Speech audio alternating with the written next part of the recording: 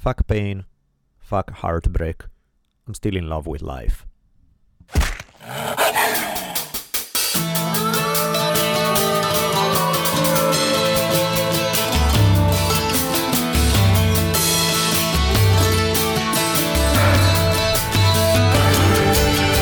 Multicultural headquarters of the future capital of the free-thinking states of America known as Los Angeles, this is the Drunken Taoist Podcast.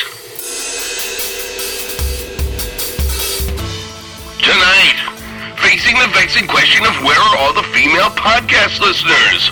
The nasty tangle of practicing and preaching. Climbing back into your dream to save dad. Rational fears of boxing matches. Carving out 100-second survival moments to save lives. A barking bolelli. Grizzly bear attacks. And getting around to the to-do list of finally saving the world. And now, asking that you and your friends and neighbors band together to replace every member of the House of Representatives, I am a Rich Evers. And my partner in crime, teacher, fighter, author, poet, and all-around swell guy with a fantastic accent, Daniele Bolelli. Away we go. Holy smokes, everybody. Episode 36. Welcome back to the Drunken Taoist Podcast. And now, without further ado, let me introduce you to the reason y'all are here, Mr. Daniele Bolelli. We have new t-shirts. No, we don't. But we are taking pre-orders, which means we'll have them in our hands within about a month. And we'll ship immediately after that. So within 2 months, you guys should have them if you pre-order. Just in time for summer. Imagine how good you're going to look with that fine, sure design, delicious, super comfy, Thailand only, super cotton, mega fiber, nipple happily making. You need micro ninjas too. Maybe we get some micro ninjas. Yes, that would be nice. And Bennett is a fan of ninjas, as I was seeing on Facebook today. In any case, we got it. It's 2 colors. I'll put a link on the episode notes. If you guys are interested, you can check it out. You can let me know what color, what size. The info for doing PayPal for pre-orders will be there. And then as soon as it gets back, I'll start shipping out. Now, this is a hell of a t-shirt. Took literally months to do because we're just having too much fun with it. The cast involved in this is insane. There should be like 15 different t-shirts made out of this. And we may actually do that. At some point, I want to take 3 isolated scenes from this crazy collective scene that's going on. It's this Dionysian party and develop them in... we'll just do special order. We won't keep those in stock and we'll do those. But in the meantime, right now you got the whole Dionysian party.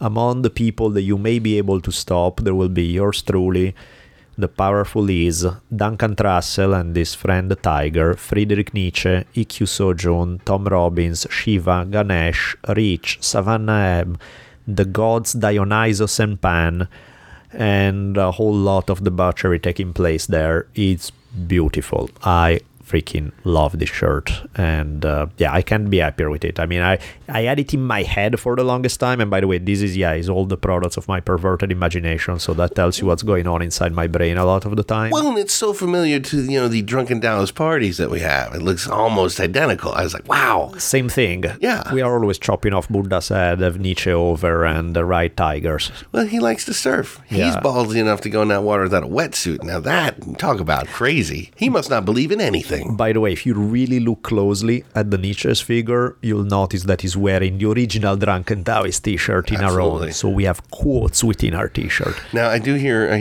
rumblings that perhaps maybe the orgasm counting gnome may have been left out. Yeah, we left him out. Shirt. We fucked up. So I don't think that's a fuck up. I think it's probably just crying out for his own shirt. Yeah, is that what's going on? The Drunken Taoist, come ring my bell. Or you know what? He's a gnome. He's tiny. He probably is in there. You're just not seeing him. Exactly. He's hiding your very bad well. eyes, your glaucoma-ridden eyes. But if you listen, you'll hear. Oh yes, there is a couple of things. Oh yeah, I forgot to mention. After we did the first shirt, people were saying now, I really love it, but it's a little too racy for me. I can't wear it at work. My kids, this and that. That's what my son said. I can't wear this to high school. It's got boobs on it. So we thought of you, and we went 10 miles further into. Now, you definitely can't wear this way anywhere cool. There's more nakedness and sex and Buddha's head getting chopped off in a Kill the Buddha thing. Well, that's what Buddha asked for. Yeah, that was actually funny. Somebody on Twitter, some Buddhist lady got all pissed off about it. And I'm like, my reply fetch was like, I'm taking it you're not familiar with the works of Zen master Lin Chi, who said, because, it is actually a Zen Buddhist story, the whole Kill the Buddha thing. But I guess it's too much of an inside joke for some people to get it, especially if they have You no must humor. work for the Taliban. What, do you Yeah. blow up statues on your days off? That's what you're doing. Of Say you're going to try to course. fix the world? Damn. That's what we're trying to do. So in any case, yes, Short Design, they are awesome on their own. They make amazing work, and check out their website. But our new t-shirt, oh my God, I'm excited about this. Speaking of new stuff and other random things, one quick thing. A few episodes ago, we had my mom over discussing the story of James Weddell. She's self-publishing book about Jim. It's out. You can find it on Amazon under the title Dakota Warrior, or you can order it directly from her. I'll put the link in the episode notes, but basically if you PayPal, I think it's $15 if I don't remember correct, but I'll write it in the episode notes, and it's to gmattioni@yahoo.com. G as in Gloria, M as in Mary, ATTIONI, and which incidentally, Matti means crazy in Italian, so it's like big crazy people, Mattioni or something like that. That's a cool name right there. In any case, gmattioni@yahoo.com. If you are interested in the booklet Dakota Warrior, that you can check the episode from a few times back to see if that story interests you. Real quick, because we want to move on to other things, but not before thanking our awesome sponsors, Datsusara, the greatest hemp gear on the planet. Bags, gis, workout shirts, you name it. There's a lot of great stuff out there. It's funny, like now I go to school and some of my students have been buying it, and we're all there in there are like 5 Datsusara bags in the class. It's awesome. But in any case, yes, Datsusara, onnit.com, ONNIT. I've just recently become addicted to their hemp protein powder. I make shakes on a daily basis and I'm freaking liking it, so I need to start sending a message to Aubrey. I need my hemp, man. I want it again. But yeah, check out. There are a lot of great products. I'm still sampling. There's still so much stuff that I haven't even tried yet. Clearly some stuff you're going to like more than others, but there's a lot of stuff to like. I'm an Alpha Brain believer now. I have fun with it for sure. Yeah. Duncan, I don't know if we should say this. He actually mentioned it as kind of a light form of speed almost. And really? It worked like that for him? For me, it's good when I'm doing all-nighters. Not so much just for the dream thing, but it just seems to give a good kick, because they recommend it like 3-4 hours before you go to bed for the dream. Right. Well, if you're going to be up anyway, yeah, that and a little bit of coffee. Nice. And maybe some caveman coffee from our friend Tate Fletcher. That's right. That'll get you going.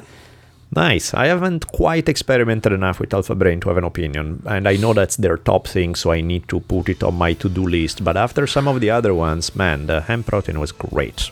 So I'm looking forward to my next experiment. Thank you, Aubrey. On it. ONNIT.com. Yes, all of these things, that's a Sarah on it, Short Design. There are discount codes in the episode notes, so if you're gonna order, might as well get a discount and letting them know that you heard from us. We are going to then say, please, why don't we just get the ball rolling and we just throw a few more things, donation and everything at the very end. See you in a minute.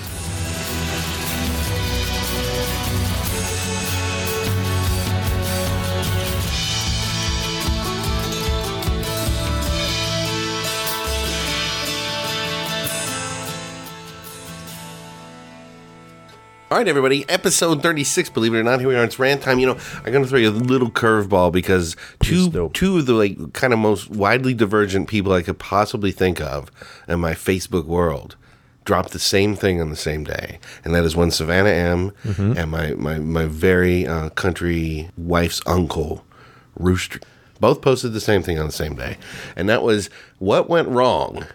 And Indian Chief Two Eagles was asked by white U.S. government officials. He was in his 90s. He was getting old, and time was running short. So they wanted to know, you've been around white people all this time. Yeah. What did you learn from white man.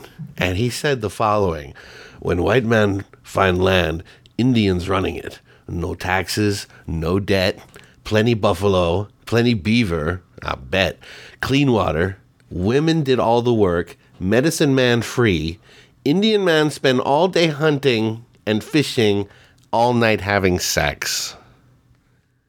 He kicks back a little smile and says, only white man dumb enough to think he could improve upon system like that.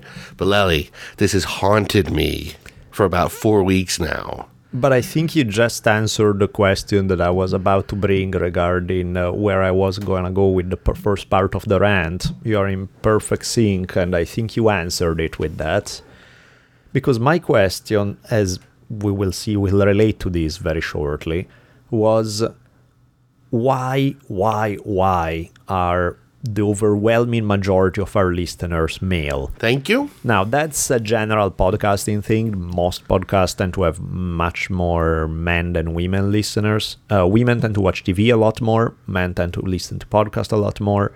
But still, we are lovable. We are sweet. We have a yin-yang approach. We do like the fair sex. Hell, I even have an accent. Come on. Yeah. So I was about to start the Get Women for Bolelli campaign, which it sounds a little shadier than I mean it. I just say, please get us some listeners, that we appreciate female listenership.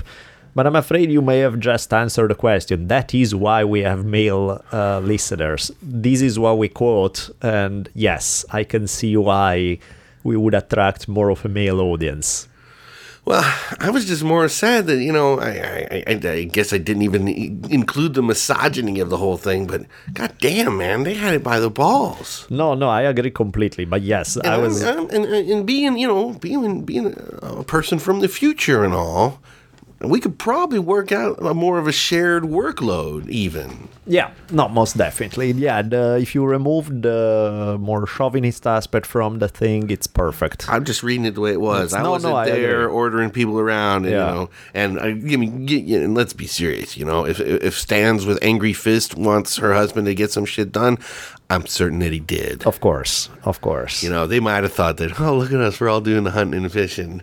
Yeah, well, you got to carry that dirty fucking buffalo for 14 miles, too.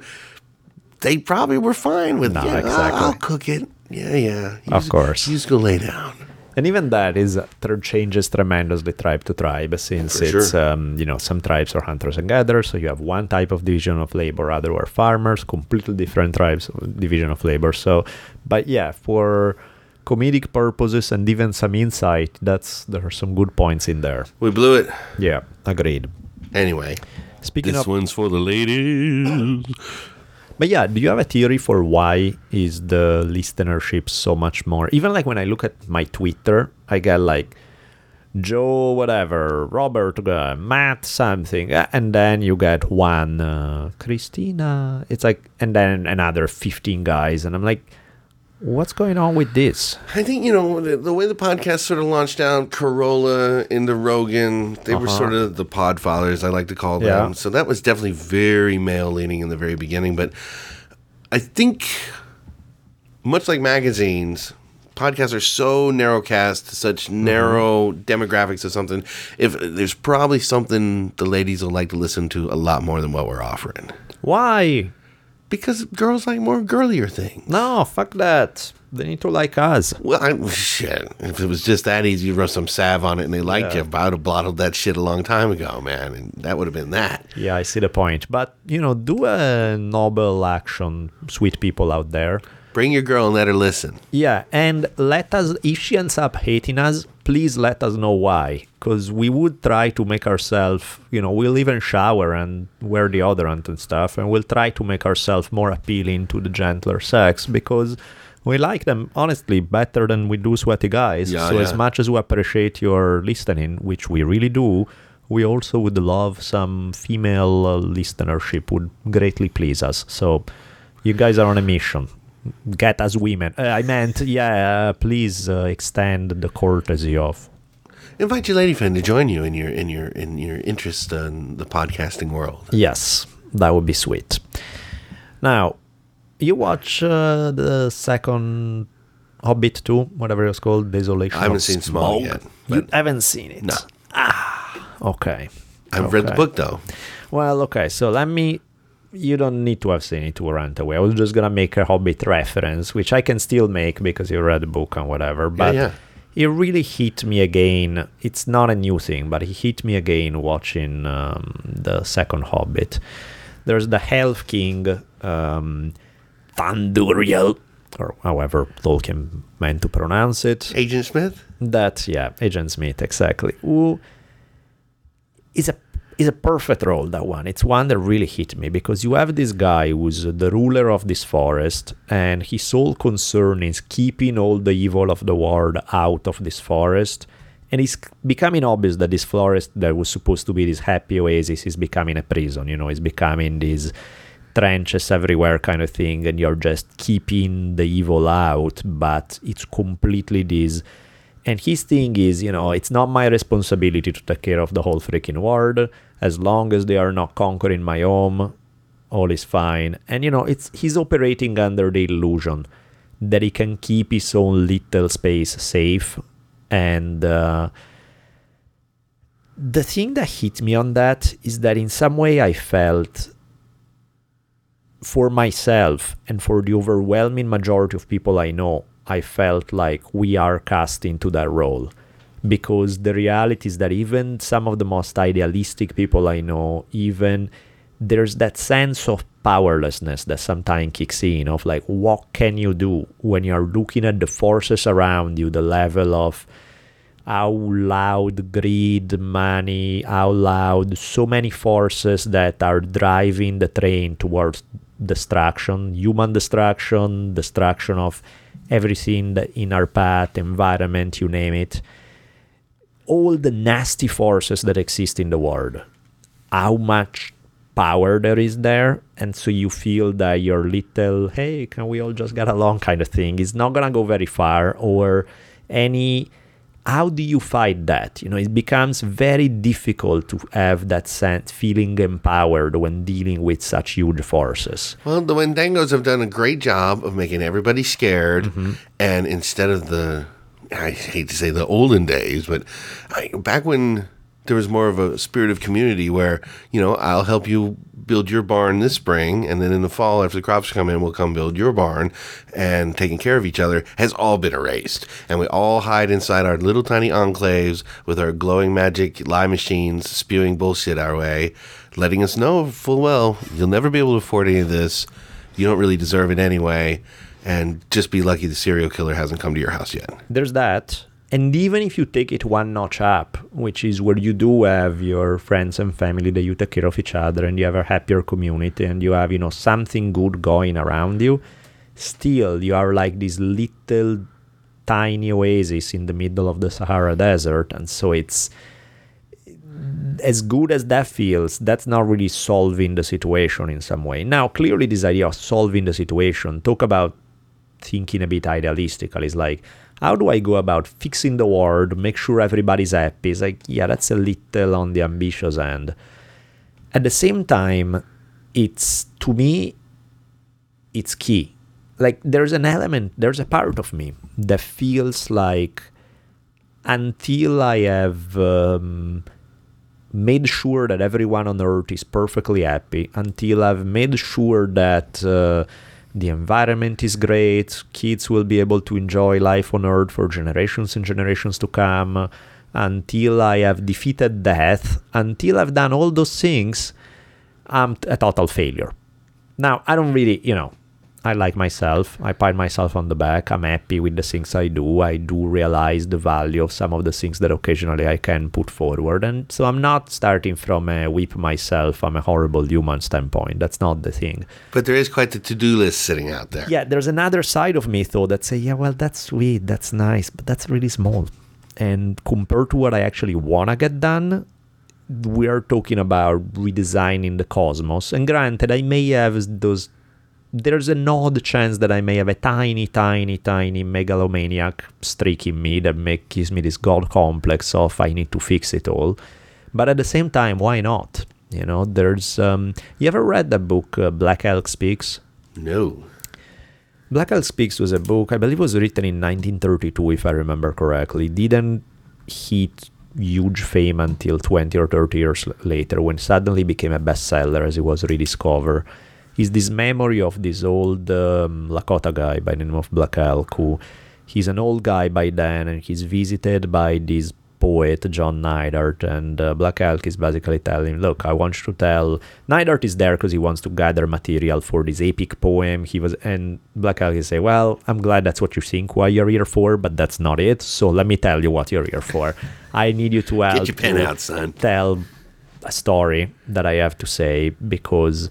And the whole thing about Black Elk Speaks is that Black Elk, when he was a kid, he was born at 1860 or something. So when Lakotas were still free, they were still independent. He fought at the Battle of Little Bighorn when he was 13 years old or 14 years old, something like that. Wow. He saw all of that period. He saw Rode with Crazy Horse, saw the period of being defeated, going into the reservations, was present at the Wounded Knee Massacre, he saw the end of Lakota life, basically, as they knew it, and the transformation in the new one.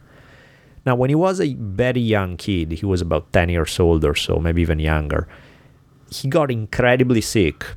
And the story he tells is that during this state of sickness, he was taken by spirits for sort of this tour around the world. They gave him this super powerful vision. They told him what he had to dedicate his life to, and basically invested him with an immense responsibility, which was to help his people flourish again, to help, in some ways, to have this Bodhisatva thing of the, in Buddhism, the idea of the Bodhisattva is somebody who has become enlightened, who after reaching enlightenment, when they die, rather than merging, becoming one with the universe and not being forced to reincarnate anymore, they willingly choose to reincarnate. They come back on Earth. Why? Because their thing is, I'm not going to get lost into this bliss of universal consciousness until the last blade of grass on Earth is enlightened. I'm going to be here guiding everyone along, pushing them through that doorway, and I'm not going to go through it myself until I've helped everyone else along. So the Bodhisattva is sort of the ultimate altruistic image of the guide willingly is fighting for everybody, right? Now, the Black Elk thing almost has a streak of that, because there's this element of it becomes his responsibility to turn things around in such a way that is specifically for his people, but you also get a feeling there that it may be more than just for his people, to basically bring into being a way of life in which humans can be happy. Not a small undertaking. The guy spent a good he becomes a medicine man, he will have regular visions throughout his life, he'll perform some healing, he'll do this and that, but he always feel like something is, he could never fully bring forth the power of his vision, gave it life the way it was supposed to. So there's this very heartbreaking thing at the end of Black Elk Speaks, where after he finishes stories when he's in 1890, in this very dark way, he talks about this sacred hoop that was what he was in charge of, that's completely got destroyed at Wounded Knee, the whole thing goes down the drain. And then there's this last moment, this epilogue to the book, where he's now this old man of 80 years old or something. He goes off into the Black Hills, goes up to Harney Peak, which is the highest place in the Black Hills, where in his vision is where he was taken when he was a kid. And while he's there, he prays basically to say, look, I couldn't do it. I wasn't able to do, you gave me this powerful vision and I blew it. I wasn't able to bring it to life. I've seen, he speaks of sort of this tree of life that he was supposed to help flower, and I've seen it die, basically. But what if it's not dead? If there still are tiny roots out there, nourish them, give them water, do something, so that even if I couldn't pull it off, at least something gets cultivated there. And the story goes that as he's praying, saying, look, give me a sign, give me a sign that there's still some life out there, that is not all over because I blew it and all of that. And Neidhart is saying, it looks like this sad old man, who's just desperate over the whole thing. And they say that at that moment when he asked for a sign, he basically asked for the thunder beings, which are the spirits that gave him part of the power to show themselves. And thunder beings are associated with rain. Suddenly, this rainstorm comes and drenches him in rain and last 10 minutes, it's done, and very quickly as he's praying, and then it's over again. And so kind of giving him this glimmer of hope in this otherwise horrendously sad scenario, right? To me, that's not just Black Elk in 1932. To me, that's how I feel day in and day out. A lot of the time, I have this sense of... I wrote a thing, actually, sorry I didn't translate it. I wrote it back when I was writing in Italian, so I only have a title for it, which is called The Bodhisattva Wakes Up in the Middle of the Night with Pearls of Sweat Running Down His Spine, which is basically the Black Elk thing, right? It's this whole story about... This is just, it was like a page or two or something of meditation on this theme, but basically this sense of overwhelming powerlessness that can hit you when you think about what you really want. You know, it's easy to get distracted. Ooh, I have color TV. Hey, the new season of Game of Thrones is out. Cool. And that's great. I have nothing against it. But at the same time, there's that sense that there's a real challenge out there. There's a battle to be fought. And that you are deciding to turn your eyes another way because it's too damn scary. Well, I know we're 3.5, 4 weeks ahead, but between Venezuela and Ukraine and Occupy movements getting ready to step up again, I mean, all of these, you can feel it in the air, right? The fact is we're not the civilization that we've built, which in some ways is great. There's less racism than there was in the past. There's less people who starve in the middle of the street, less the neighbors from the next valley who can come over, chop off your head and drag your people into slavery. A little less, there still happens a lot of that stuff, but a little less proportionally speaking. But at the same time, we're on a completely non-sustainable course. We're just fucking up our resources. There's only so much that we can keep doing it before the whole thing blows in our face, and in many ways already beginning to blow in our face. So there's that element. But even if let's assume that tomorrow you can fix all the environmental problems in the world, which would be huge, right? It doesn't get any bigger than that. And at the same time that was half of the job. Good job. Now you have made sure that you can keep it going, that you're not driving yourself into extinction lemming style. But now let's also worry about the quality of it all and the level of happiness and what you can do to raise the level of happiness among most human beings, to make sure that all the conditions that threaten the happiness of human beings, to try to give people the tools to deal with them in a better fashion. You can go on forever, right? So the battles out there are huge. And the feeling of, what can I do about it? Screw it, I'll just watch Game of Thrones, is one that I deeply sympathize with, because I get it. I feel that way a lot. And a lot of the time, it doesn't matter how great of a job I'm doing at whatever I'm doing, I always feel like, yeah, that's sweet, Daniela, that's nice, but come on, really? Is compared to what I want to do, yeah, that's nice. But so again, it's a weird feeling, because I don't beat myself up saying, oh, you are fucking up, no, I'm happy. You should be out protesting at the do. freeway right now. It's not even that. It's like, I don't even give a fuck about it's about what steps do I need to take to ensure that we can be on a sustainable course, and B, the quality of that sustainability is one that I want to live in. Well, the cruelest twist to that whole question is that we're going to eventually find out the only thing that really makes humans happy is destroying the planet. Now we got a problem. But that's the thing. I've seen the happiness that you can get from certain things that are healthy, that are good, that where people feed off each other in a good way, not in a cannibalistic kind of way. So I've had the glimpses of what it can be like. And so I feel that it's my responsibility, and again, not just me, Daniele Bolelli, mine as well as a million other people, but to try to bring that kind of, to feed that type of life, to feed that element.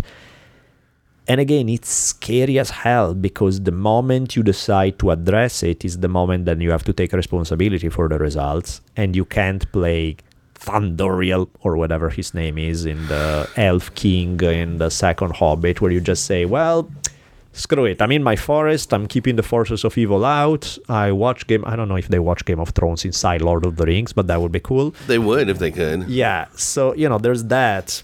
But again, that's a bit cowardly. And ultimately, it's an illusion because you can't keep it. You can't hope that the four walls around you are going to keep it all outside. No, we got to do something. And, if we stand by and are on our watch, the last tigers die in the wild. Right. That's all on us. Yeah. There's no surprises to any of this. Isabella told me that it's her job to save all the tigers the other day. I'm not exactly sure where she got that or why or what's up, but she informed me first that she's half tiger, and then you already knew that. And then that she's it's her job to take care of business there.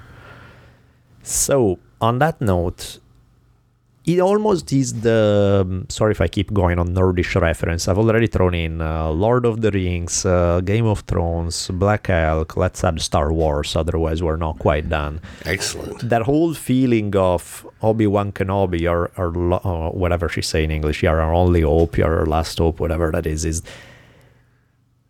in some way, you almost have to feel that way in order to be spurred into any kind of action. And again, action can be, there's the realistic action. There is the, what can I do right here, right now, with the people that I meet in day-to-day life? How do I touch that? How do I touch the environment in which I live? My house, my neighborhood, my something small enough that you feel that you actually can make some kind of a difference. Your kids, the way you raise them, not something, I'm gonna save the world. Well, yeah, how do you do it? Step by step, right? So start small. And at the same time, as you're doing that, also try to figure out on a bigger scale what it is that can be done. To me, that's key. That's why, to me, all kind of art, movies, music, cinema, you name it, writing, in many ways, to me, is to give inspiration, to make you want to stand up and live a grander life and to create a grander life for others. So to me, you don't see that message anywhere in celebrity right now, do you? No, but again, it's not like some of it is there. You know what I mean? When I watch something like the nerdish Lord of the Rings, it's not just this nerdy fantasy thing. To me, that's what it's about. It's about the destiny of the universe. It's about heroism in the face of hopelessness. To me, and that's what the details are, there's the dwarf and the dragon. Who cares? That's not the point. The point to me is the stuff that I can derive for life itself in that regard. And it's as necessary as ever to find ways to be inspired, to make you wanna just go out there and go down swinging in this regard. The whole Bodhisatva ideal to me is beautiful. And, whether you are, I don't even believe there's like the whole idea of you are enlightened, fucking enlightened, I don't even know what that means in that regard. And I find it paralyzing and stupid to wonder, when I'll get there and I'll be enlightened, what does that even mean? Come on, it's like you right now, if you feel that thing in you, it's in you, do it. Whether it doesn't mean you're the perfect human being. It means you have a level of consciousness that spurs you in that direction. Good enough. Go take care of business. You develop yourself along the way. The Bodhisattva ideal to me is as beautiful as it gets. It's I wrote one chapter on the Warrior's Path was about this. Was the last chapter of the edition that when I published in Italian, and it only had 8 chapters. Now it has 13. The last one was the warrior as Bodhisattva, and it was precisely this idea. It's like, well, now you learn how to fight. You learn how to be a badass. You learn how to defeat fear. You learn how to... That's all great and all. But those were the prereqs. Now that you got the prerequisites out of the way, now let's get to the real deal. And why have you done all these things? Why is that you have trained like madmen and do this and forge your character, personality, and all of the stuff? What the hell is the point of all of it? So you can beat up somebody in a ring? So you can... Come on, man. There's more at stake here. And so... translating developing sort of those warrior qualities for a purpose, and ultimately to me is sort of this Bodhisattva purpose, that's where, in a lot of ways, the heart of the book was it for me, and it still is. That to me is what it's all about. So it's funny because as I'm talking, I'm beginning to see connections with things that I never even thought when we started this rant. And I'm like, oh, damn, that is what I was doing in that chapter. Oh, and the Black Elk story fits right there. Oh, but the jigsaw pieces are starting to fall into place. It's all about the same thing. Now that we know that, doesn't mean it's easy. It's difficult as hell, but at the same time that's what it's about. Everything else is fun entertainment. It's not it. I want it to be it. Well, we either join Team Humanity or you join Team Wendigo, and it's time to decide. Indeed.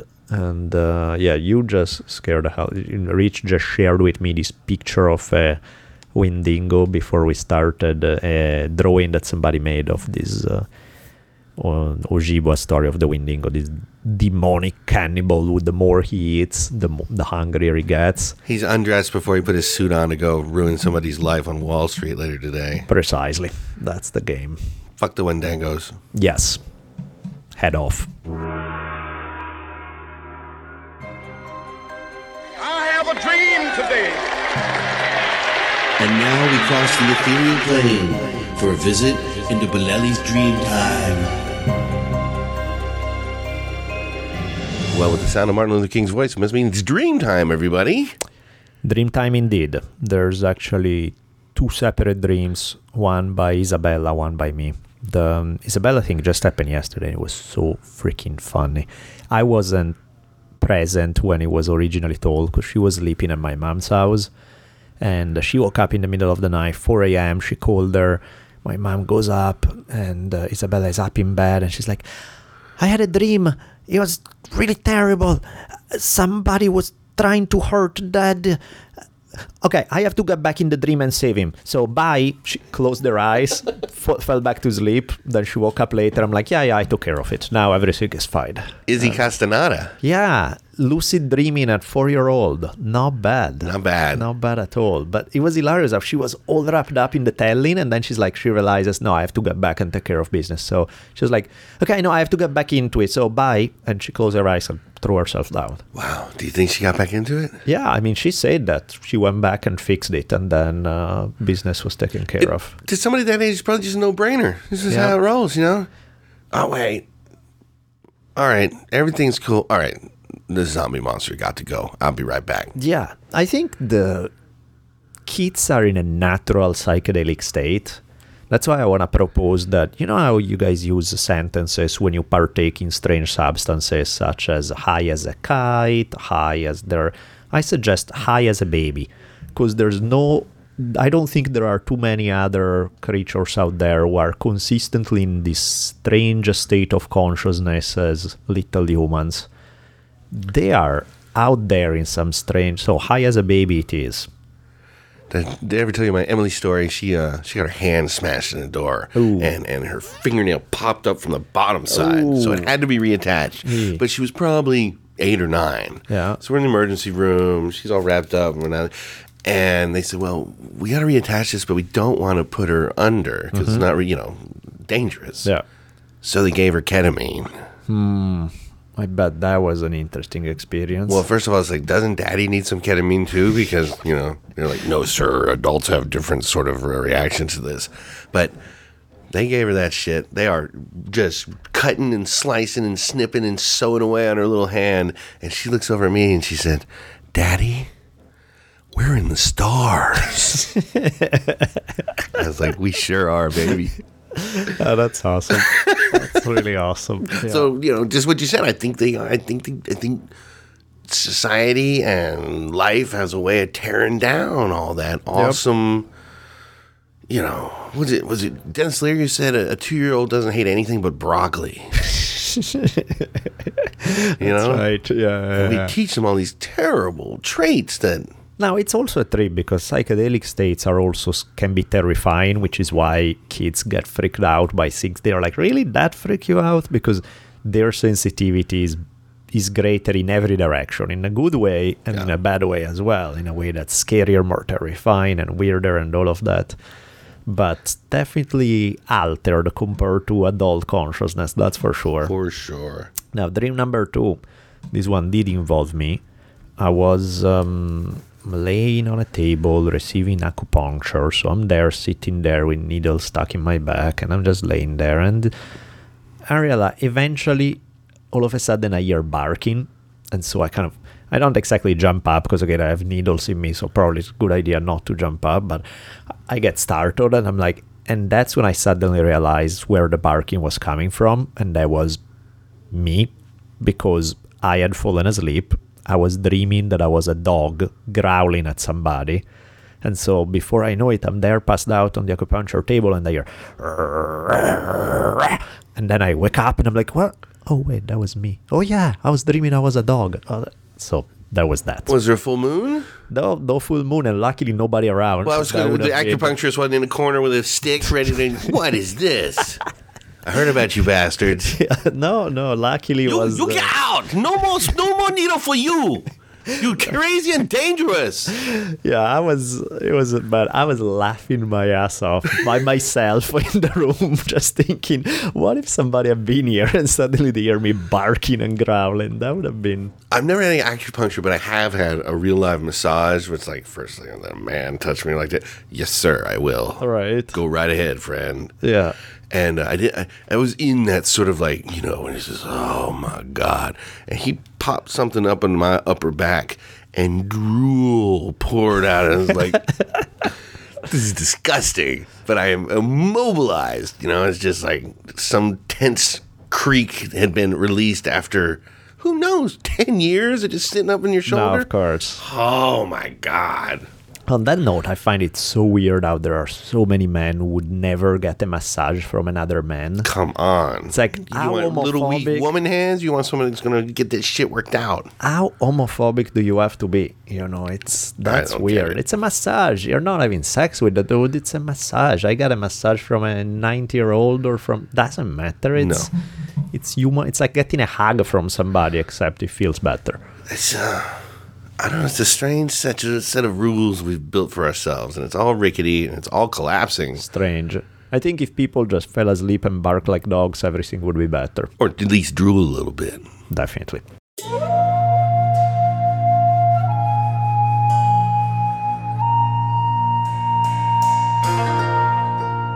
All right, I see you have your heat-resistant gloves on, and you're reaching into the digital mailbag to pull out more queries from those who have questions. Who do we hear from this week, and where are they from? We start from, I don't know where he's from, somewhere in the US, but he mentioned how he was looking forward to the pronunciation of his name because it's of Italian origin, so there's even an odd chance that I may actually get it right, since Awesome. That is my language. Mr. Joe Sciglitano. That's a hard sound, by the way, that non-Italians can pull off. The GLI, it's L, which is Sciglitano. Complicated. That's like rolling those R's in Spanish. Unless you've grown up there, it's just not gonna happen. And you try to fake it. I love when they do the news, and it's like, today in the news, Linda Alvarez, and she pops into just for a millisecond. Come on. I know. What are you, Via Ragosa? What's going on here? But Mr. Sciglitano asks us, in regards, he just had a baby weeks ago, so he's wondering about Will advice. I ever sleep again? Yeah, there's that, exactly, which I think is phrased differently, but that's the real meaning. It's regarding... Answer's no. Thank you. Next question. Being able to have a quote-unquote spiritual practice in the midst of parenting a child. And he say, for the long time, he has been doing meditation and yoga and things that he greatly enjoyed doing, but clearly, since now you have a kid, free time is about non-existent. It's very difficult to make the time to do some of the stuff that would help him center and balance and all of that. So he said, a bunch of people say parenting itself become a spiritual practice, which does make sense. At the same time, sometimes it's a lot easier said than done, because there's that element of when you want to, when you start understanding why people shake babies, which will happen at some point as you go with no sleep and no... seeing great spiritual potential in those moments may be problematic. So I can feel the man's pain there. And he say, I'm dealing with my own impatience, frustration, anger, exhaustion as a new parent, which is not exactly the image of the peaceful center state you cultivate through yoga and meditation and all of that. So the question boils down to, is it possible to maintain this perspective without a formal practice to supplement it? Is it possible to just be in the middle of parenting and focus purely on that without doing something else? My thing on that is, if you do find the time, yeah, do it. If you don't find the time, it's more likely you won't. Doing micro practices that are something separate from changing diapers and doing all that are just you time, but like 3 minutes you time, 5 minutes you time, where suddenly change diaper, do this, feed the bottle, do this, do that other thing, okay, watch the baby for 5 minutes flat, okay, count, go. And I just sit down, close my eyes, just okay, back, now we're on. It's not like you're really meditating. It's not like you're really doing yoga. It's not like you're really doing any of the things that you are doing as a practice, but you get that temporary sanity break where suddenly you have a 3-minute recentering that reset. It's like pushing the button, and then you have another hour in you to take care of business without going insane. And then you do it again for 40 seconds, for 3 minutes, for something that just helps you to snap out of it for a second. And then, of course, if you can being able to apply those moments as you are interacting with the screaming kid, that would be the ideal. But I understand that's black belt level. You need to work your way up to that. It's kind of cruel how that works, too. That when you need that black belt skill, you ain't got shit. You don't even have a piece of string holding your drawers up, much less a belt. Yeah. It's just terror and terror. But don't you remember those moments, though, where you're holding that tiny little brand new. I can't imagine that there's a meditative state that's any more bonding to the universe than that. No, there are the amazing moments where you just click in or just get lost in those eyes that are forever. Yeah. I don't know. Like you said, he's weeks into this, so the switches haven't all flipped over yet. And also it's, again, those are the awesome moments that give you some energy, but then when you have to pay for that 5-minute beautiful bonding moment with 72 straight hours in which you get 4 hours of sleep cumulative, then yes, you may not be able to say, yo, that sweet bonding moment was all worth it. You're correct. So yeah, finding survival, carving for yourself little survival moments, essential, absolutely. This goes even if you don't have kids, even if you just have a stressful job or you have whatever else, stuff that makes you go in a way that may be somewhat stimulating but also really tough. If you can't find a real time for you, you don't have time to go for a big walk, you don't have time to have a workout, but you have like 100 seconds, you know what I mean? Just something where you just go, okay, I'm out, okay, I'm back in, just doing that alone is better than doing nothing. Now, by the way, I'm saying that, and under the file preaching well and not necessarily practicing well, I don't always do that, and that's why I want to kill people sometimes. So don't kill people, do that instead.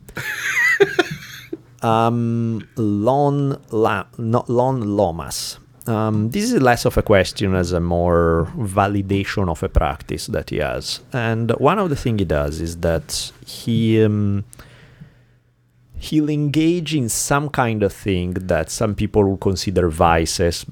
I wouldn't go that far. I don't think it's a negative thing. Most of them is like he wants to take a hit of weed or go have a beer or go party, whatever.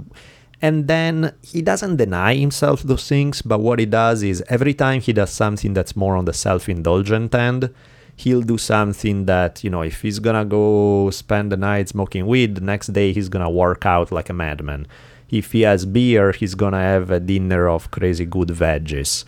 If he goes out partying, then he'll make sure to make a point of being helping someone the next day kind of thing. Just more as in not denying yourself, but after you have put energy into self-indulgence, then balance it out by putting energy into either being helpful to others or doing something totally purely healthy. And all of that. And I'm like, it reeks of being a bit credit cardy, though. He might want to think it go the other way. Build up 3 nice meals, a couple of good deeds. Oh, I see what you're So saying. now you can just tear into some debauchery. Yeah. And you don't have the fucking bill. Wait, oh, fuck, now 3 salads and a goddamn... I have to do that now. Exactly. Right, yeah. Build it the other way. Yeah, that that way when works you're too. enjoying it, you just, woo, you know? I think that's it. No, totally. I think I work more like you do. I'll do the hard stuff first Yes. to then enjoy the other part. But really, that's how you're built. If it works for you, that you need it now, self-indulgence, and then you'll happily do the thing.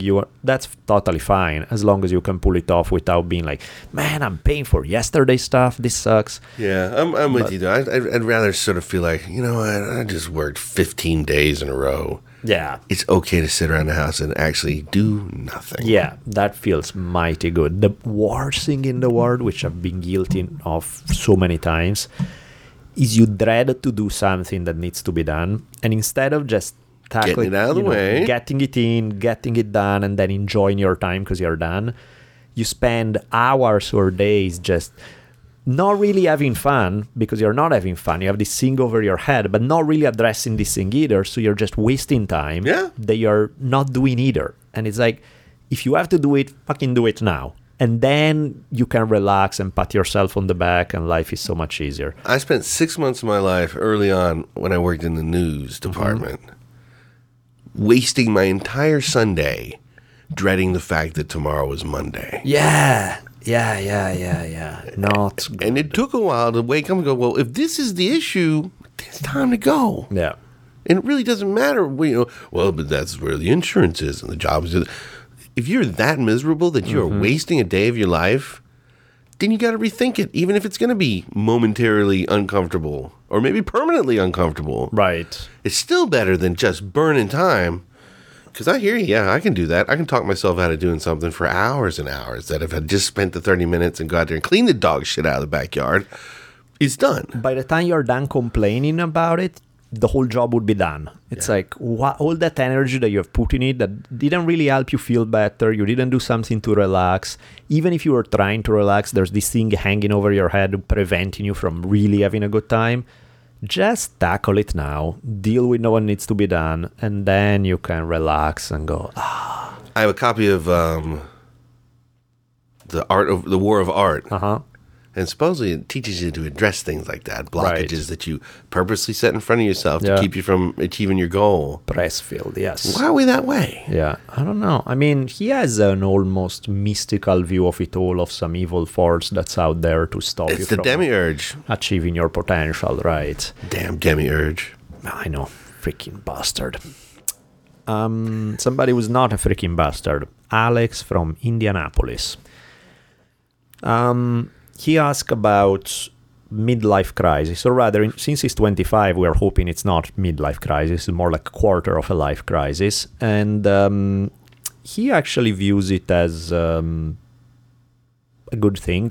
What I'm reading through the lines there is that to him is like having that moment where you are just itching to find something that's really you, find something that really excites you, find something that, because wherever you're stuck in doesn't quite do it.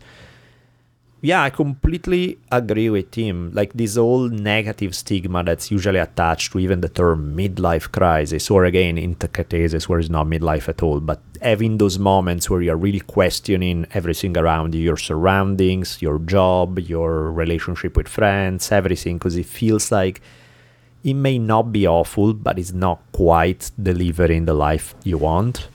Sounds like somebody needs some time on the squid boats. And that stuff to me is as exciting as it gets. That's a great moment because you're clearly not fitting in your current life. And so having that sense of dissatisfaction that's pushing you to be on the prowl and look for, how am I going to reinvent everything around me in a way that's going to fit who I am? That's not a freaking crisis. That's the best thing ever. I love those feelings. I've had them several times in my life where I have no idea what's going to happen a month from now, but I know that is not going to be like the last month because I know something is about to not happen. It doesn't fall from the sky, but something is about to happen because I'm going to make it happen one way or another. I don't know what I'm going to do, but I know I'm going to be just biting into something juicy soon where life is gonna be there and I'm gonna find ways to. I'm super excited about those moments. I really love them where I have even like moving to the US where I had no clue what life would be like the following week. And there's that sense of excitement of, let's go find out. Yeah. Let's go see what skin I'm going to be wearing soon. And I don't mean it in a literal serial killer kind of way. That'd be pretty nutty. Yeah, metaphorical approach. But, so I love it. I agree with him. Screw crisis. I think if you don't have a quote-unquote crisis every so often, it's either because you're a happy bodhisattva and everything is wonderful in your life, or you should, because that's the creative force that helps you switch things around in a way that's more comfortable and more appealing to who you are. Yeah, the midlife crisis will involve a Charger. The Dodge Charger or a Camaro. Yeah, no, that's when it boils down to that, where it's like what people end up doing in those cases is they'll buy themselves something flashy and whatever. That's just sad because it hasn't really altered shit. No, you're still a pathetic old creepy bastard. Now you just have a nice car. Yeah, and it's like, yeah, you missed the opportunity. The quote-unquote crisis was a huge opportunity and you just blew it. So, yes. Don't be worried, my friend. Go have crisis and be proud. Last, Justin Khan. Justin. Let's see. Double question from Justin. One is regarding Taoism. He said, I've heard people describe Taoism as a religion, but it seems to be more of a philosophy to me. Why is Taoism a religion? Basically, to me, is... Taoism is many things at the same time. If you take just the writings of Lao Tzu and Chuan Tzu, many people would consider that a way of life more than a religion. Some people would term it a philosophy. Then at the same time, there's also a whole set of animistic rituals and practices that have been attached to Taoist ideas. The same thing happened to Confucianism. That's the religion of China since time immemorial, is animistic shamanic practices that if they put on a certain face, they are called Taoism. If they put on a different face, they are religious Confucianism. They can influence Buddhism in practice in China. It's the same thing. It just takes different shapes. So probably what happened is people who were digging Taoist philosophies, they brought that back into their religious life and created religious Taoism. So Taoism as a religion comes long after Taoism as in the books, the Tao Te Ching and Chuan Tzu and all of that stuff. So there's kind of a reverse relation. Lao Tzu or Chuan Tzu don't speak of a god or gods per se. They speak of an energy. It really is a way of life. It's, you want to call it religious, you want to call it... That really depends on what dictionary you're using for what's a religion and what's a philosophy. But in the stricter sense of religion, yeah, there is a Taoist religion that is sometimes separate from the purely philosophical aspect. Sometimes people make it go hand in hand. Sometimes the people who are into the religion know next to nothing about the philosophy. They just say, That's pretty crazy. They just like the pomp and circumstance. Yeah, I do my ritual. If I pray to such and such Taoist gods, they will take care of my sick goat. And so I'll be, that kind of thing. And so it's many things. Taoism is not one thing. It's many different things that are sometimes look very different from each other. But that's just the nature of the game. Some people dig one, some people dig both. That's how it works. Now, question number 2 from Justin. He has been thinking about getting into a boxing match for a few months. He's still pretty freaked out about sparring and definitely about fighting on stage. On one end, he's scared of it. And there are all the practical, beside fear, there's all the practical aspects of it. Do I have the time to train hard enough over the next period? All logical reasons why saying no would be the smart choice. At the same time, there's that element of, I'm afraid that if I never do it, I would regret it when I'm older. I would always have that itch of what would have happened had I gone that route. And the fact that you even bring that up tells you that, yes, you will regret it when you're older. Yeah, That's he's already answered his own question. So, yes, precisely. So at that point, the fact that you think it's stressful, it's time-consuming, is this and that, doesn't really matter, because you are going to otherwise be carried out with you for a really, really long time. So, you don't want to half-ass it. You want to really train and prepare. And but the psychological aspect, the fear aspect, is that you can't really be worried about the outcome. Winning, losing, everybody wants to win, of course. But to a large degree, that's really not under your control. It depends on who stands in front of you. If you have a boxing match against a one-legged blind kid, yeah, your odds are you're probably going to win, regardless of how much you have prepared. And if you do get beat, you will regret that. Yeah, most definitely. But also, if you have a match against this, it's like you can prepare as well as you want, but that's half of the story. It's also what the other guy brings to the table. That's the other half. And so you can't really control the outcome. Only thing you can control is the spirit with which you're going to fight. The more you put the emphasis on outcome, the more you set yourself up to be tense, to be afraid, to be, I want things to work out that way, and what if they don't? And well, you don't control it, so you're going to keep thinking that all the time, and it's going to freak you out. If on the other hand, you just focus on, I'm just going to go in, fight like a god, and if that means get knocked out like a god, well, that's part of what fighting like a god entails. No attachment to result, only 110% energy into fighting my heart out. But won't he experience a lot of that in the training? I mean, is there that when you're rolling in a workout, is there really that much difference between the actual, all eyes are on you? Is that what the difference is? There are several aspects that make a difference. One is the all eyes are on you. That it's one thing when it's your 3 people in the gym who are barely caring and you're going even in a hard sparring session. Right. When it's a bunch of people, nobody wants to be the one who... There's something almost genetic in humans, particularly human males, this idea that some other man can physically dominate you in front of people does not look fun. That's why I wear my ear on my necklace. You should, absolutely.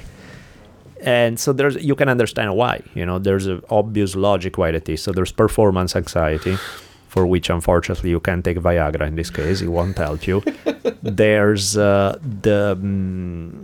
there's that fear of getting hurt. There's the fear. There are a bunch of different things. That's why focusing on that aspect leads you nowhere. It's only going to stress you out further. So worrying that my aneurysm is too close to my skull to take any blunt force impact is not the way to get ready for the probably not. The match. But yeah, in that case, maybe I would consider it's okay to regret it when you're older. In that case, regrets sound very appealing. So that's the game for the digital mailbag. Zip. Running away from the baboy.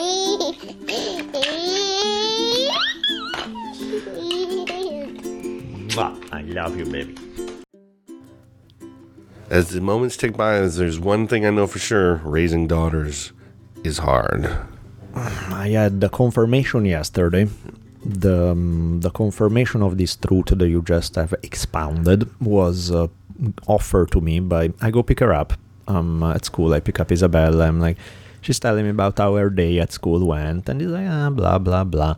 Suddenly the conversation takes an interesting turn when she say, Rowan, which I assume must be a classmate of hers, Rowan is going to give me her ear for my birthday.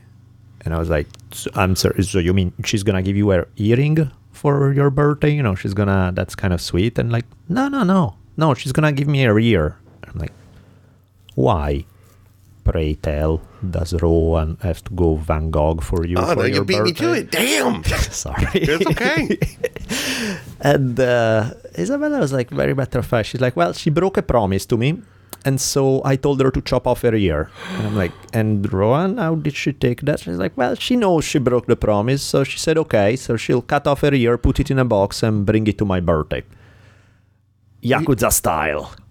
Wow. So what did you do? Did you call Rowan's family immediately, just in case? No. I mean, if I get an ear, I'll be... Oh, man. I find it I don't know. I find I wouldn't put anything past these children these days. it's a good lesson in learning how to keep your promises. Yeah, or maybe she's a big Tarantino fan and really liked Reservoir Dogs a lot. Yeah, exactly. You don't keep your promises. The year goes. What is it? The Yakuza, the whole tale about how if somebody fucks up and they don't do what they said they were going to do, they have to chop off a part of their pinky and hand it to the boss. It's not a bad idea. I feel, yes, take your promises seriously. Start when you're 4 years old. That's important. Wow, it'd be a lot of earless 4-year-olds running around. Yeah, that may be. Learning process is a bit tough. But Yeah, so maybe giving them 2 or 3 chances may not be bad. But yeah, I was like, okay, that was an interesting conversation. Where do you think that came from? I mean, the Van Gogh story is all that really comes in. How much more ear chopping have you heard about? I mean, I'm sure through history there have been horrible warlords that collected ears as necklaces and trophies, but there is the odd chance that I may have some role into this, because this leads us into story number 2, where Isabella, a few days ago, she goes, I want to see the movie. And I'm like, that's nice. Okay, if you can help me here a little, which movie? And the one where they cut his father's head off and he wants revenge. And I was thinking, well, okay, that's interesting. But again, you may have to be a bit more specific than that, because about half of the movies I have in my collection involve someone's head getting chopped off and somebody getting revenge. So let's go.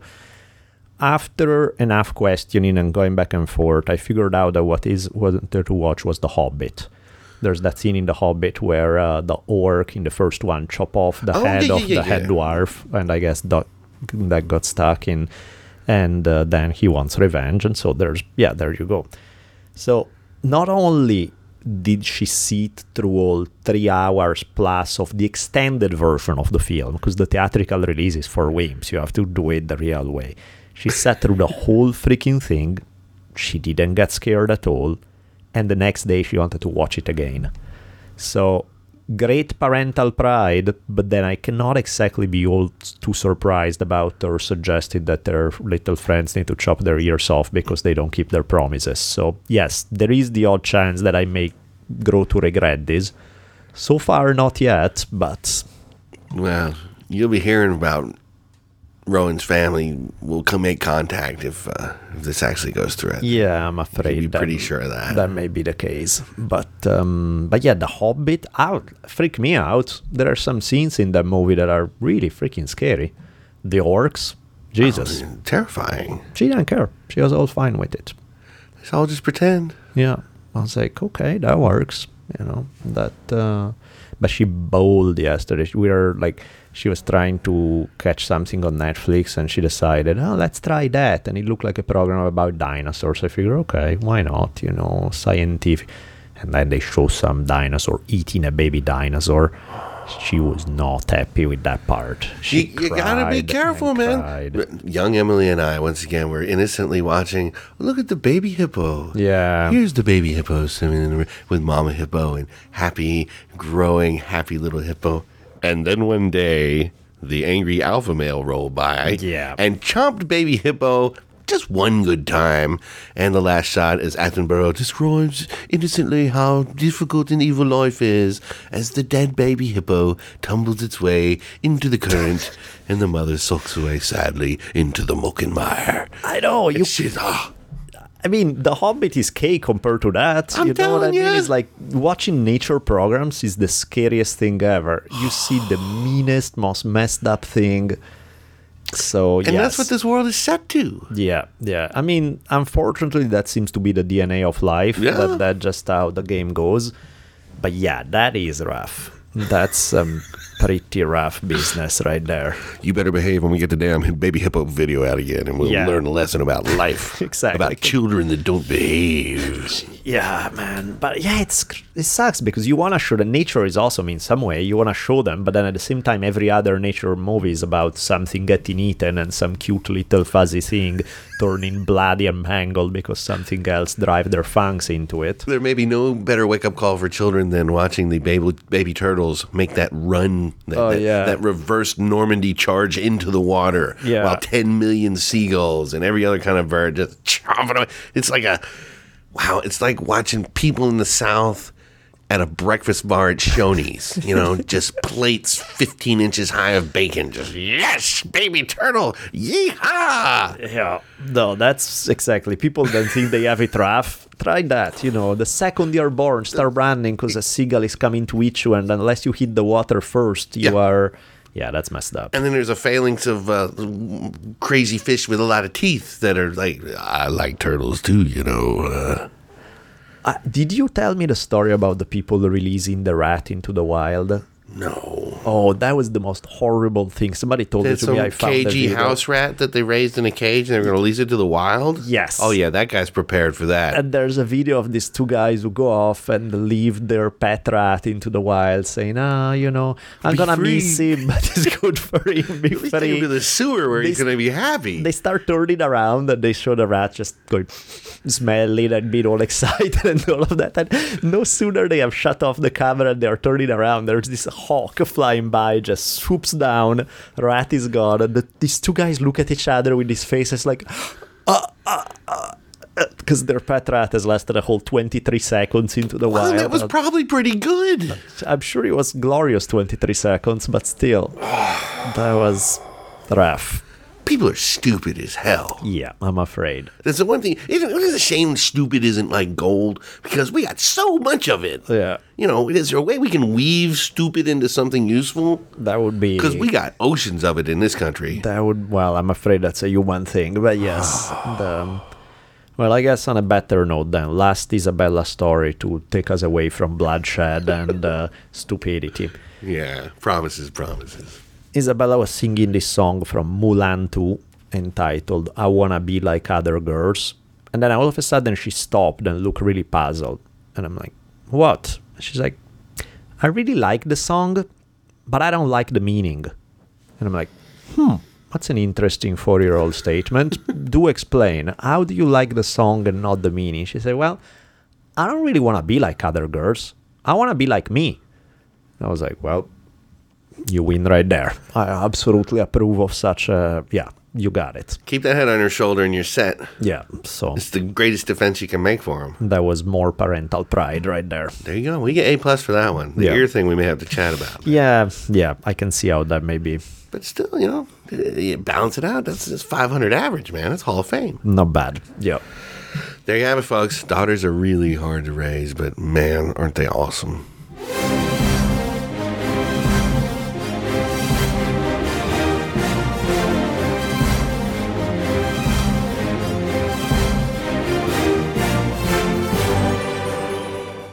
It's story time, everybody. Brought to you by our awesome friends at Sure Design T-shirts, because wearing a Sure Design shirt makes your nipples so happy that you drop into this blissful sort of semi-haze of consciousness that makes you think everything is story time.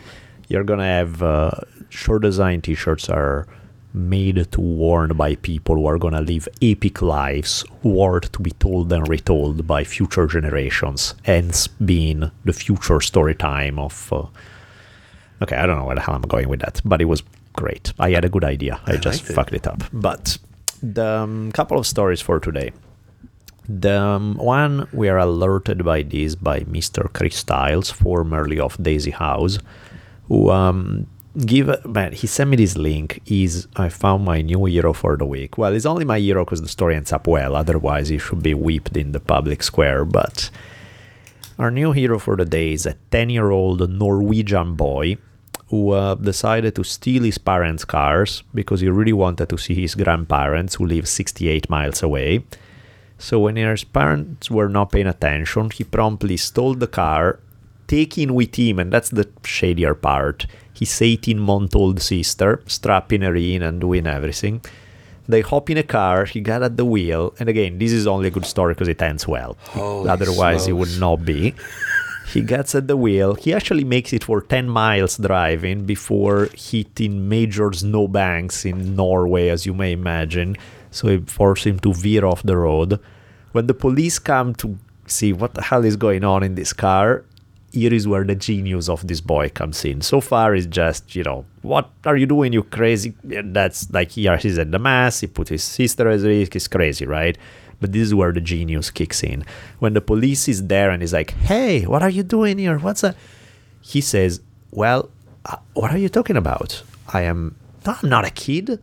I'm an adult. I'm just a dwarf. And I forgot my driving license, So telling the police that you're a dwarf who forgot his driving license when you're a 10-year-old kid driving, yes, that turns your immense stupidity from your earlier action into pure genius from the later ones.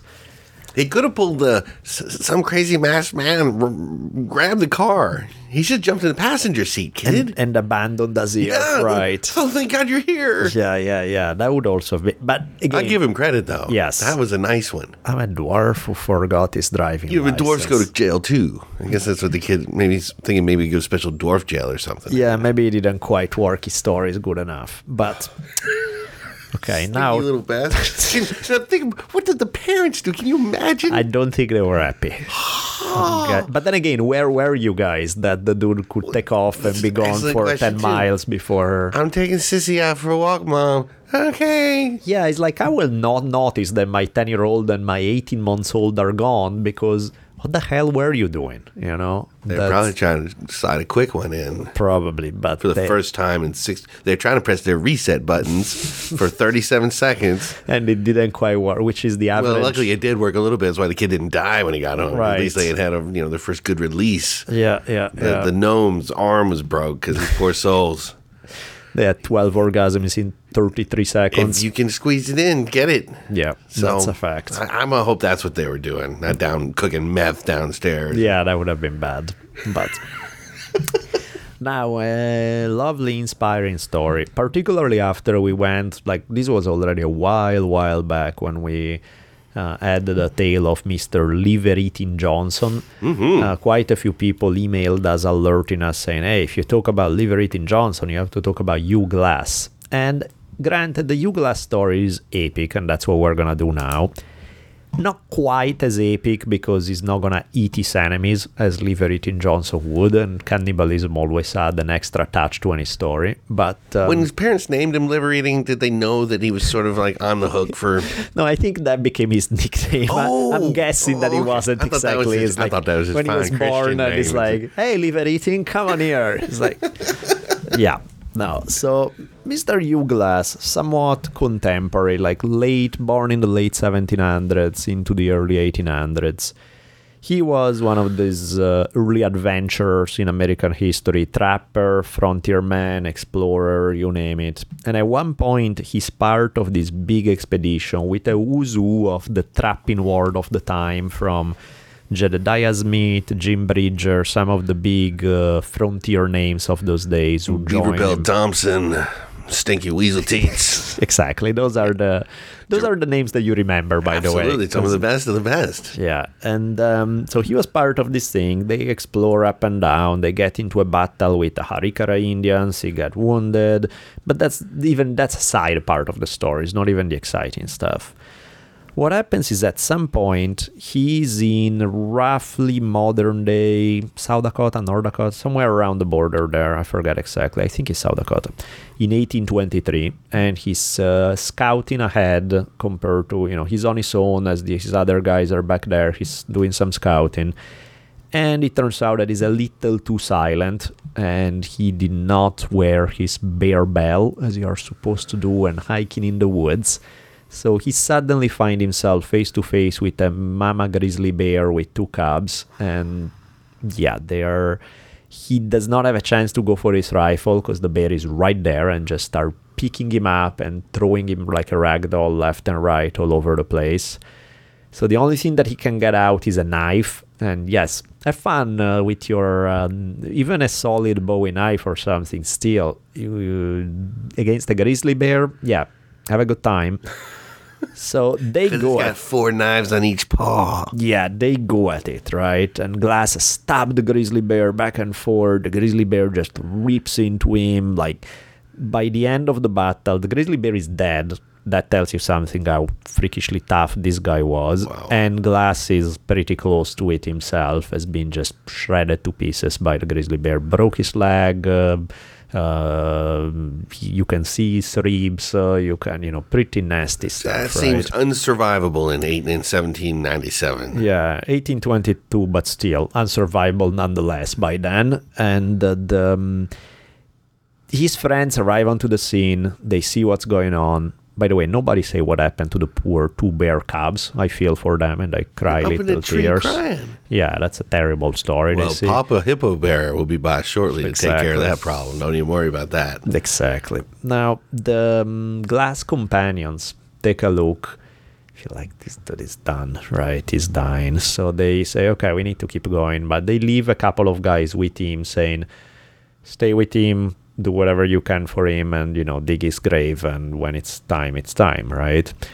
This guy, one of the guys was Jim Bridger, was this legendary explorer of the Old West, but he was only 19 years old. And the other guy was, between the two of them, eventually they start digging the grave, and they will later tell that a group of Indians appear on the horizon. They got freaked out. They took off because they figure by the time they rejoin the group, they say, Glass died. We had to leave him behind. So now we took his gun, his knife, all the other equipment, and we just took off. But yeah, he's buried. It's all good. We took care of it. And except that he wasn't dead.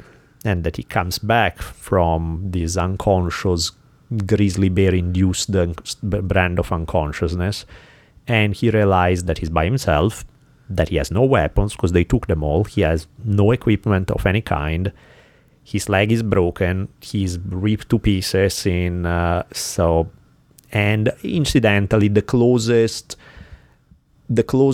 spot that he can try to reach where quote unquote civilizations is, where he can get some help, is about 200 miles away. Huh. So you can always crawl yourself to Fort Hellhole on the Montana border, son. Exactly. It may take you only 6 months or so. You'll be okay. Holy shit. So he wakes up to this pleasant situation. And at that point, he starts one of the most famous epic journeys in Western history. As crawling, doing his thing, he just makes his way, trying to figure out, well, there's really no getting out, so either I bang my head against a tree right now and finish it, or start putting one foot in front of another and start walking. Because in the meantime all his wounds are getting infected and all of that, what do you have to do to make everything more fun? Let's lay down on a rotting log so that maggots can eat the dead flesh in the meantime. That's probably what saved him. Yeah, no, it's a good idea, but again, gross and weird. It's like, what am I gonna do to feel better? Let's have a bunch of maggots eat into my body. It sounds weird, but when they get deep, that's one of them drool moments as well, man. Yes. Oh, maggots are awesome in my spine. Thank God. Oh. And by the way, if this is the story that you are telling your kids to make them fall asleep, I'm guessing that by now things are going really well and they'll sleep. Ears laying everywhere. Yes. So takes him 6 weeks to get to this main river, the Cheyenne River in the area. He eats just berries and roots and stuff like that. He's having somewhat of a rough time. And eventually, after weeks and weeks, he does make it back to an American settlement, regains his strength. He decides that I need to find those 2 bastards who left me behind. So he does find Bridger. So he was aware of this. He wasn't just... No, he's like, these sons of bitches abandoned me and they figure I'm dead anyway, and they made a mistake. So he finds Bridger. He's about to put an end to his exploring career, but he decides he's a 19-year-old kid, whatever, fine, I'll let you live. And the other dude in the meantime is enlisted in the army and is tend to be frowned upon to kill a soldier, so he figured so he ended up forgiving them, which is what makes the story, again, had he eaten them liver eating Johnson style, the story would have been at the top of our list. This way it's a good story, but not quite.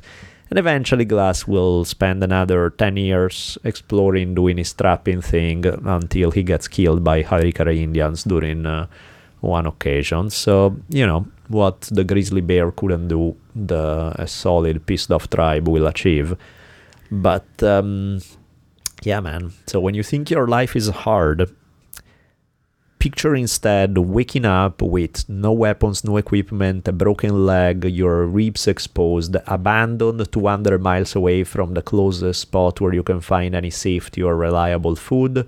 And no decent foot powder. None whatsoever. So, yes, rethink your life. You don't have it so bad. That's story time, everybody.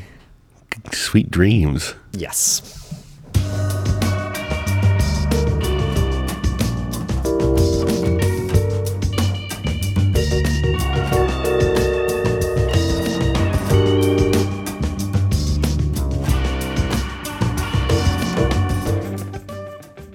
Well, the funky groovy music means wow, does time fly? It's the end of the show. It is indeed. A few quick things. Before I start screwing up everybody's name with donations, our Amazon link, please use it. That would be very sweet. A lot of you guys do use it, and I really, really thank you for that. It helps a bunch. You know, I'm just learning, and this, let me educate y'all. If you have a big stack of goodies in your cart, I don't think that makes it into the Amazon link. No, it doesn't. They have... Click fresh, click new, write down what you want, and then order them at that moment. And I think that works a little better. Yeah, there's this perverted Amazon rule that if you already have stuff in your cart and you log in at that moment and you just order from your cart, they don't give us credit. It has to be stuff that you search for, find, and buy right then and there. So yeah, they have ways to... I'm sure there are some of you guys who are buying stuff and we don't get credit for. That's, I guess, part of the game and the complication of it all. But yes, if you guys can do that, it's beautiful because you're not spending 1 extra cent for stuff that you wouldn't buy otherwise, and you're supporting the podcast. So that's as good as it gets. Yeah. iTunes reviews. Many of you guys have jumped on board and started adding reviews. We thank you super, super deeply for it. Makes your head swell a little bit, doesn't it? Yes, when we are having a really bad day, we read them to feel better about ourselves. So you are accomplishing the mission of boosting our egos and keeping us happy. So we thank you for that. We mentioned our affiliates, Curacao Chocolate and Audible.com. So if you want to buy fancy, even healthy chocolate, and or you want to give a try to audiobooks, check out the links in the episode notes. Both of them are there, and we appreciate if that's something you're in the market for. What else? The Taoist lecture series is almost here. I'm about to finish with perfect stupid timing. I'm gonna have the Taoist lecture series and the t-shirts basically around the same time, which is, yeah, that's when you want to throw a million things at once at people. But maybe it'll be a package deal. Yeah, that could be. We'll do something. So we are going to have the Taoist lecture series very, very soon. So my guess is that by the next episode we'll have more details on how you can get it. It's coming up. It's probably going to be something in the neighborhood of 7 hours of material. I recorded almost all the lectures. I have to record the last one, edit a little bit, do a couple of things, and we're ready to roll. So those of you guys who have been looking forward to it, is almost here. And, well, thank you to Daisy House for the always amazing soundtrack. And I am guessing we are reaching the time of screwing up people's names. So, without further ado, many of you guys have actually heeded Rich Skull for donations last time. We'll have Rich give the pitch every time because apparently you listen to him a lot. Maybe you listen to him more than you listen to me just because no one understands what I'm saying anyway. So you just hear some dude screaming in wannabe Italian, blah, blah, blah, blah, blah, and you don't know that we're actually asking for. You're putting a lot of pressure on me. Just be gentle now. No, but so let me go to the list of the gentle souls that have supported the podcast lately. Let the pottering begin. Ivan Bodnar from Argentina. Nice. Daniel Greenuk. Federico Faro from Brazil, repeated donor, yes, absolutely. Brandon Ortel, Armando Andrade, Sean Priu, Dmitry Danewitz, I'm sorry, I'm taking a guess, I have no idea, from Germany, cool.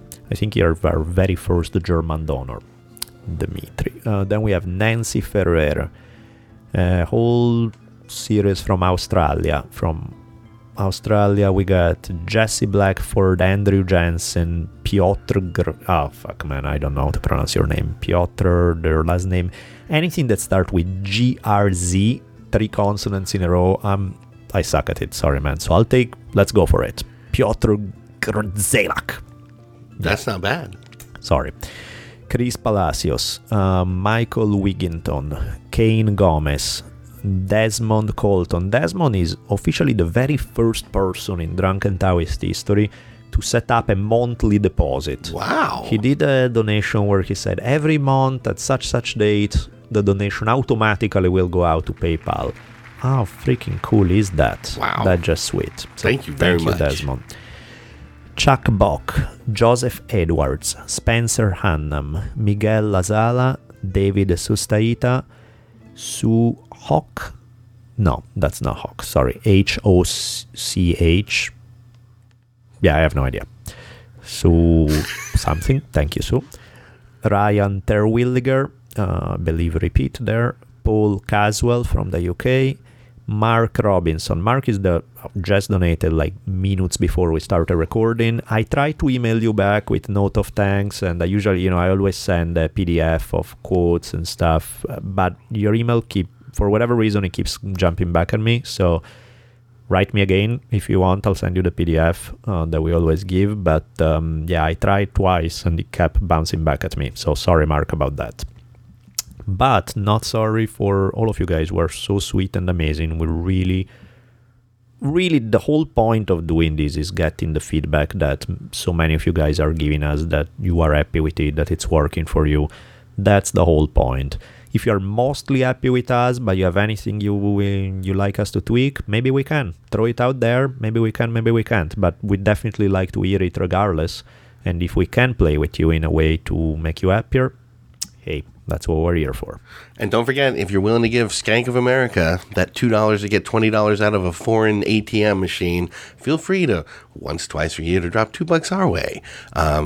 We do it because we think it helps folks, but bandwidth ain't free, unfortunately, and there are some costs that surround this. And, how else is Belly going to get his Bentley? Let's be serious about this. That's the way. Another quick, amazing update. Kiva is like 51.25 in loans from y'all, nice. And that is just outstanding. So, let's get to that 10,000 this year, and then we'll let the Kiva people know that there are folks out here that do care about more than just themselves. Beautiful. I love it. On that note, I would say you wonderful humans have a beautiful day.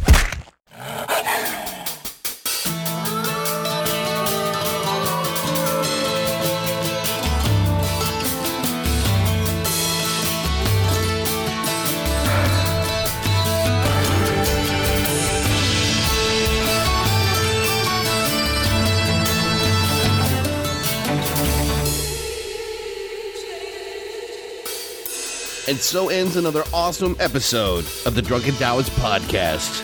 Be sure to keep your ears peeled for another mind-expanding episode coming soon. We'll be tweeting you as soon as they come out. You can keep track of Daniel at dbolelli. That's DBOLELLI.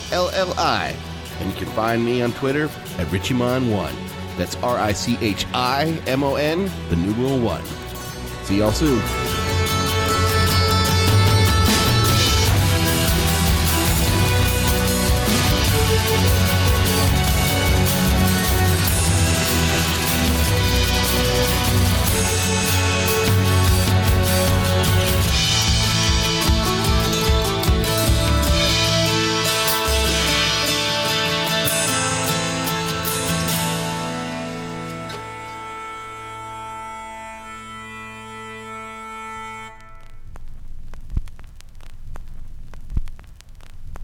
Duncan showed you the way, yeah? Oh man, isn't that scary to think? Nice. So don't kill people, do that instead.